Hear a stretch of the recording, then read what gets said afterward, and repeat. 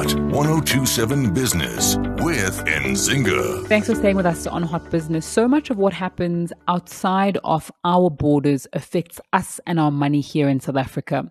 One of those things has been the challenges that we've had with rail, right? So we've seen a commodities boom, but then have lost out on it as a country because a logistics sector isn't working properly. And so if we go to the Red Sea, we'll see that there have been attacks on container ships there. Some of those are now having to be rerouted through Cape Town, which is longer and more expensive. Let's speak to Andrew Hendrikse, the Managing Director for Servest Marine, just to find out what's happening there.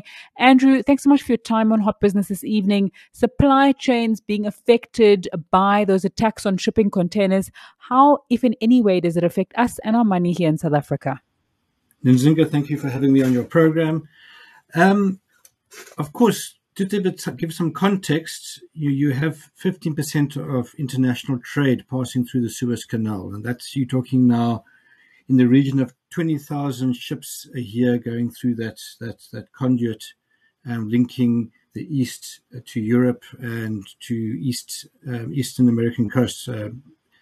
And with these attacks, the repercussions in having to reroute around the Cape of Good Hope involves a week to 10-day longer voyage for those vessels.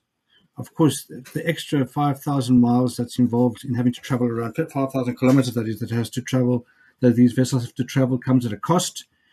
Just the fuel costs alone, you're talking about $1 million.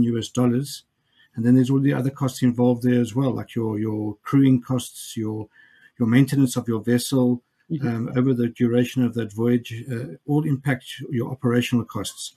And of course, there's the delays in commodities arriving at their final destinations. Now, the big need for these vessels that have been inconvenienced by these attacks and are having to reroute is that the fact they need additional fuel. That's the number one problem that they're facing logistically from an operational perspective.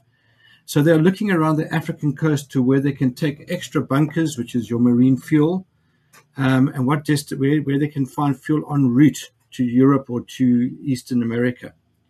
And there are various options. Now, traditionally, South Africa has always been the perfect destination, and from a geographical point of view, as a place to take extra provisions.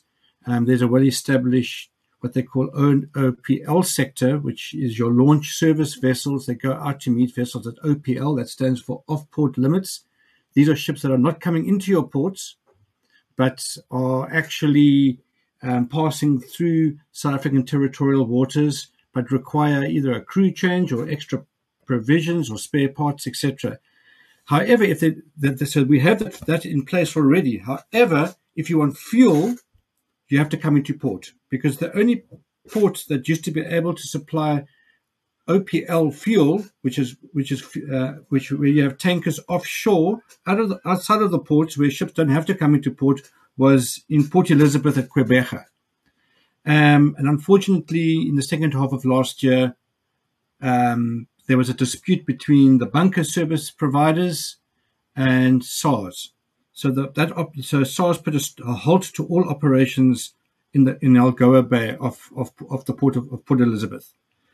So therefore, where we were perfectly positioned to give supply fuel to these vessels now needing extra fuel, we are now sitting in South Africa with a situation where the vessels have to come into port, and we all know that our ports are congested. We've heard many reports about how Durban had 70 vessels in November, December waiting outside to come into port because of congestion, and Cape Town also being congested. So this means that there's so now they're looking for alternatives in Africa. So the opportunity and the windfall that could have come to South Africa with the 300 vessels that have already diverted, possibly we're going to lose out on that opportunity because they're going to choose other African destinations, other African ports to get their fuel. Yeah, I guess one of the points that are raised from these attacks at the Red Sea is the issue of security, right? That it could happen anywhere depending on geopolitical factors, which very few people have control of. What's to stop, we know that there's a piracy problem on some parts of the coast on our continent. What's to stop that happening let's say, in Durban or in Cape Town? Yes, I think from a security perspective, I think there are hotspots where that can affect the shipping activity globally, and I think that when it comes to Durban and the South African ports and the South African ports receiving cargo through their ports, in other words, the exports and the imports and the actual efficiencies of our ports, is more of a problem really from a security perspective to South Africa, from an economic security perspective to South Africa, than actually the political and hotspots around, and where you have warfare or you have piracy, etc. Our real issue is our ports are not effective and not efficient, and it's preventing growth within the country and actually putting our country from an economic perspective at risk more than anything else, if you ask me. Okay, and then when it comes to, Andrew, staying with the issue of security, how do we make sure that we, if in any way, capitalize from what could be extra business coming in because of those attacks? Is it too late for that if we're still having those challenges of congested ports? I think the opportunity is going to be missed in South Africa. Oh no! If you look at, if I speak to the agents who for all the major shipping lines, which I have done, and I look at ourselves at Servest, who are ready to do OPL services and launch services along with other other launch service providers around our coast, we feel as though the opportunities that are there will filter through to us in a smaller way than what could be. The real proper windfall where we'd get the bulk of the work coming around the African coast will go elsewhere. It will go to countries like, for example, like Mauritius, where they have offshore bunkering services available. That will mean that vessels don't need to delay by going into port. Ports, for example, like Maputo are better run than Durban. So why go to Durban where you might end up waiting outside the port for a couple of days, getting to port, then find that you can't get out of port because services aren't available. So Maputo would be a destination ahead of Durban possibly. And of course, Walvis Bay and in Namibia and Luanda in Angola are also being used for supplying bunkering services. So the risks of coming to South Africa at the moment for bunkers will possibly mean that we will not pick up on all this extra activity around the African coast. Our neighboring countries more than likely will do better than us, to be totally honest with you. Hey, Andrew Hendrikse, thank you so much for your time on Hot Business this evening.